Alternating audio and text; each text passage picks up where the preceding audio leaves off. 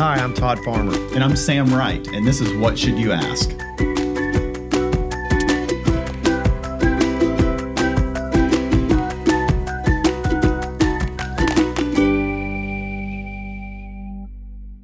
Hey, welcome back. I'm Todd Farmer. And I'm Sam Wright. Thanks for joining us. Today on What Should You Ask, Todd, we're talking about what should you ask when you're looking for a vehicle, buying a vehicle, trying to get financing, right? Got it.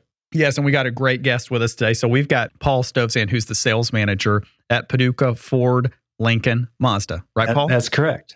And so here's an interesting story about Paducah Ford. So you all, if you're to the listeners out there, my first job I had, we talked about, was at Kroger. The second job I ever had was at Paducah Ford. And I was filing paper service tickets. Do you remember that? You remember, Paul? I've done that job. It was tedious. Yeah, you file paper service tickets into these folders. And I guess they had a folder for every vehicle. Yeah. Because I remember putting VIN stickers on there. And I actually worked at the Paducah Ford that was down on Jefferson. And I was working there when it moved into the old Lowe's building. Did you know that used to be Lowe's? Yes, I do remember when that used to be Lowe's. Yeah. So, one thing I think all of our listeners have in common is that we've all bought cars, or we all have a car, we all like cars. But what's the most common rumor or misconception that people have about the car buying process? I guess you could always go back to the aggressive salesperson, and that's always a persona you think about when you buy a car. But if you think about how many dealerships are out there and how many family-run dealerships, the auto industry employs a lot of people across this country. Yeah. And most of them are very genuine, very good people. The salesperson, their primary job is to find what you're looking for. Yeah. Right. That's their primary job. If they're not asking the right questions to point you in that direction, they're not really doing what they're supposed to. So the days of the aggressive sales guy that's all over, that didn't happen anymore, right? No, the guy that's wearing a suit that's 2 times too big, standing in front of the dent while he's talking to you, trying to sell the car so you don't see it. If anyone found out about that, he'd be long gone. Yeah. So if somebody was looking for a new to them vehicle, where do you suggest they start? Well, most people start on the internet now, okay, or a manufacturer's website, or just reading online, say a Consumer Reports or something like that. Okay. The journey usually starts online, but then, it gets to the point where I need to physically see and touch and smell the car. Cars are so complicated now. If my grandmother was going out looking for a car, are there any things that sort of just on the surface that they should look at to think, well, maybe that gives me some cause for some concern? Well, you always want to ask for a vehicle history report. So a vehicle history report, the main one you see on TV is Carfax, but there's the Carfax, right? Yeah, the Carfax, yeah. But AutoCheck is primarily what the auctions and stuff like that use. Okay. And a dealer will supply one on your request. So all you have to do is ask for it. Okay. Now, every incident that gets reported shows up on a Carfax. Uh-huh. So say you're in a Walmart parking lot and you back into your neighbor, and you call it, and somebody calls the police just to have it for your insurance purposes, that will show up. That's not a big deal. Right. Some things that you might want to look into after you review the Carfax or the history report would be it's like an airbag deployment. Yeah. Or maybe frame. That usually means pretty serious incident. Yeah. And it doesn't mean the car's bad. I mean, if we have cars that come into the body shop all the time that have airbag deployments, and they actually get a new airbag put in and the car gets put back together. But it is always your prerogative to take a used vehicle, to somebody that you trust to put it on a lift and inspect it. So take it to a mechanic. Yeah. Because that's one of the questions that I had is, what should I look for during a test drive? So if I say, hey, Paul, I see this used vehicle at Paducah Ford, and I want to take it for a test drive, dealerships normally don't have any objection if I say I'm going to take it down the street to so-and-so and have them just check it out. We encourage that because we want somebody else to, even though it goes through our shop and we inspect everything, it gives the customer another level of confidence, and they know exactly what they're buying. That's what you want. You want them to be completely transparent and know exactly what the customer's buying. That's good. What I absolutely would stay away from is something with a branded title. That's just me personally. A lot of people do buy them because they are inexpensive relative to what that car normally would be. But it's buyer beware. Yeah, exactly. And we couldn't finance a vehicle like that. So you'd have to pay cash for it. Well, that's interesting. When we come back, we're going to talk about price, how to get financed, and what financing options are out there. So we'll be back after a commercial break. Bankruptcy is a nightmare to go through. What should you ask? Well, that's why Farmer & Wright are a sponsor of What Should You Ask? Because that's one of the toughest questions you'll face. How do you answer those credit calls? What do you do when you're faced with innumerable bills and debt collectors breathing down your neck? Farmer & Wright can help answer those questions. If you're listening to their What Should You Ask podcast, you've heard a lot of great advice already, but it may be time to get them involved in your case.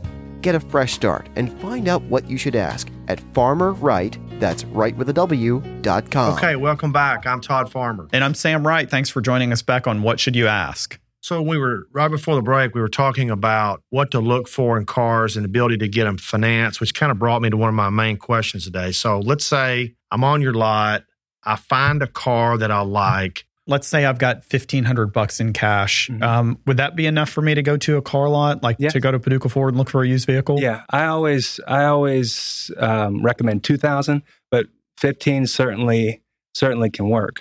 And if you got really strong credit, you don't need anything. Yeah, you can borrow the whole everything you need to purchase a vehicle. In our law practice, we own a law firm as well, and so many times we'll see people that have had some dings on their credit and are trying to get their credit reestablished and get their credit score back up. So let's say you have someone with that kind of situation. What are you looking for to say, I think this person would be a low risk for us? Well, it goes back to that equity position. So what you don't want to be in is have a car that's worth $5,000 that you owe $7,000 on, right? Because that makes it much harder. Because now you got tax, title, license, and this extra $2,000 that you have to finance. Because the bank's not going to approve a loan with two. In some cases, when you're upside down, we call that upside down in our law office. And they won't let you have two cars either. So they're gonna request that you trade it in. So it's either maybe drive the car a little longer until you pay it down a little more, or save up a little money before you go in and try to purchase something, because you're going to be in a better position. Not that you can't get it done, but it makes it a lot easier, and the terms are going to be more favorable. So let me ask you, and as this relates to our other the law practice that we own, you're willing to work with folks who don't have 100% of the cash ready to pay for the vehicle, right? And full disclosure, I've actually worked with you before to help some of my clients in my law practice get financing. So, I mean, you don't require somebody to come with all the cash in a wheelbarrow. No. If it's 2 weeks before you can get the money, we absolutely will work with that, or maybe even a little bit longer. So if you don't have the full down payment up front, but you need a vehicle, we're not going to say come back in 2 weeks and bring the rest of the money. We'll go ahead and do the deal, and then that brings up an interesting question as you were talking about coming in to do a car deal. I think a common misconception I had for a long time is dealerships don't want trade-ins. Right. And that they just want to sell cars. They don't want to buy cars. I bet you really want to trade in right now, don't you? And that I don't know why I had that, but I think a lot of people have that misconception. Trade-ins is, we sell two used in normal times. We sell 2 used vehicles to 1 new vehicle. So we are always looking to fill our used car lot. And if we don't get them on trade-ins, we are going to wholesale channels or remarketers. And normally we can go to Enterprise and at the end of the year, say this December, and ask them for, every end of the year we have a sale, and we have, kind of 10 of the same car, like a Nissan Altima that we sell super cheap. Because it's that time of the year where wholesale value should be dropping. There's lots of ways to buy cars now, and I think everybody starts on the internet, and I like Facebook, for example. I like Facebook to check on my friends and my friends' kids, but I would never go to Facebook to buy a car. Yeah, tell us why. Todd and I have always thought it's a good idea if you're going to purchase a vehicle or do some kind of negotiation like that to probably do it with a dealership or a car dealer. So tell us what your thoughts are on that. Well, again, at a dealership, you have the ability to ask for a Carfax and see what the total history of the vehicle is. And I guess you could go out and do that research on your own. But for me personally, the ease of going to a dealership and not worrying about transfer of ownership, not worrying about who the title is registered to. Because if you don't know how the title stuff works, it can get pretty hairy. So say that car actually belongs to a ex-spouse or something like that.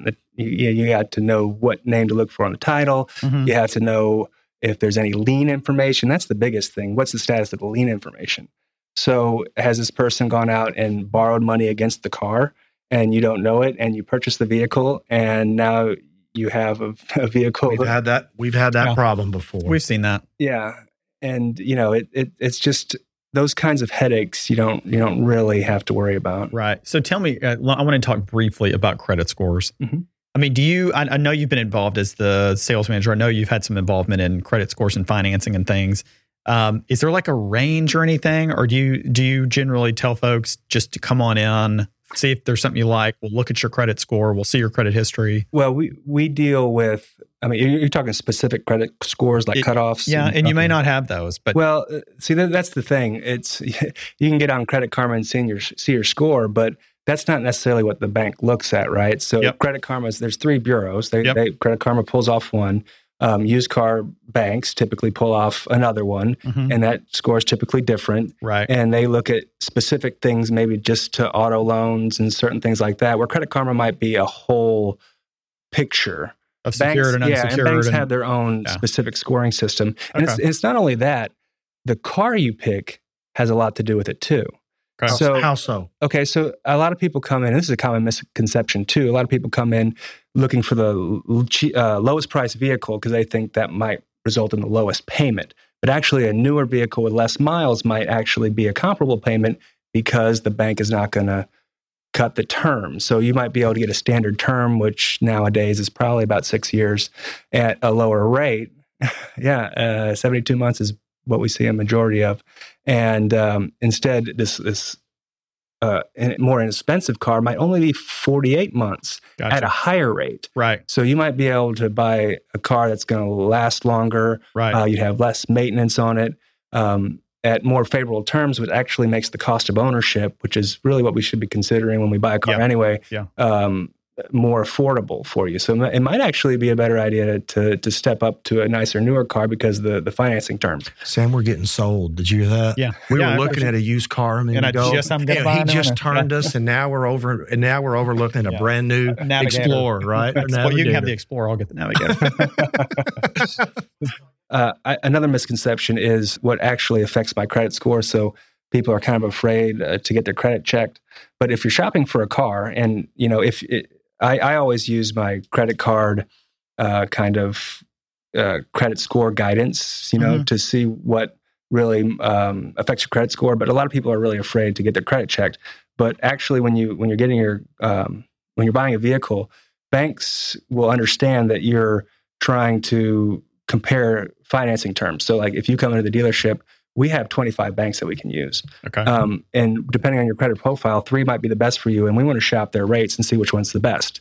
So if you send it to 3 banks, that's going to be like 1 check on your credit score. Okay. So it's not, I mean, a lot of people, I think it's a misconception that if you send it to several banks that it's going to drop your score, but that's really a very small part of your whole credit profile. So that's good to know. Yeah, you want them to look at your credit, and you want them to be able to point you in the direction that is going to be best for you. So okay, we want to take this opportunity, Paul, to thank you for joining us today. And again, Paul Stovsand is the sales manager at Paducah Ford, Lincoln, and Mazda. Listen, Paul, thank you again for joining us. Hey, thanks again for coming. My pleasure. I really enjoyed it. If you like what you've heard, make sure to follow us on social media and subscribe to where you listen to podcasts. If you loved what you heard, then leave us a review where you listen and tell anybody that we're at whatshouldyouask.live, and we'll see you next Wednesday. Every Wednesday, we ask, what should you ask about life topics? So make sure you come back to hear about what we're asking.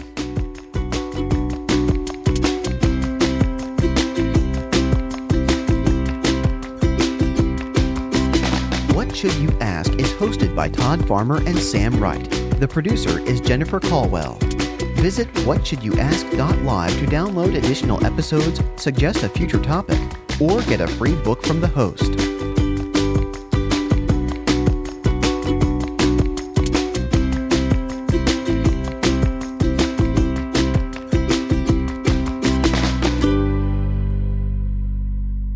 The information provided on this podcast is for informational purposes only and should not be considered as legal advice on any subject matter. You should not act or refrain from acting based on any content mentioned without seeking legal or other professional advice in your area. The hosts, guests, and sponsors remove themselves from all liability for actions you take or fail to take based on any content in this broadcast.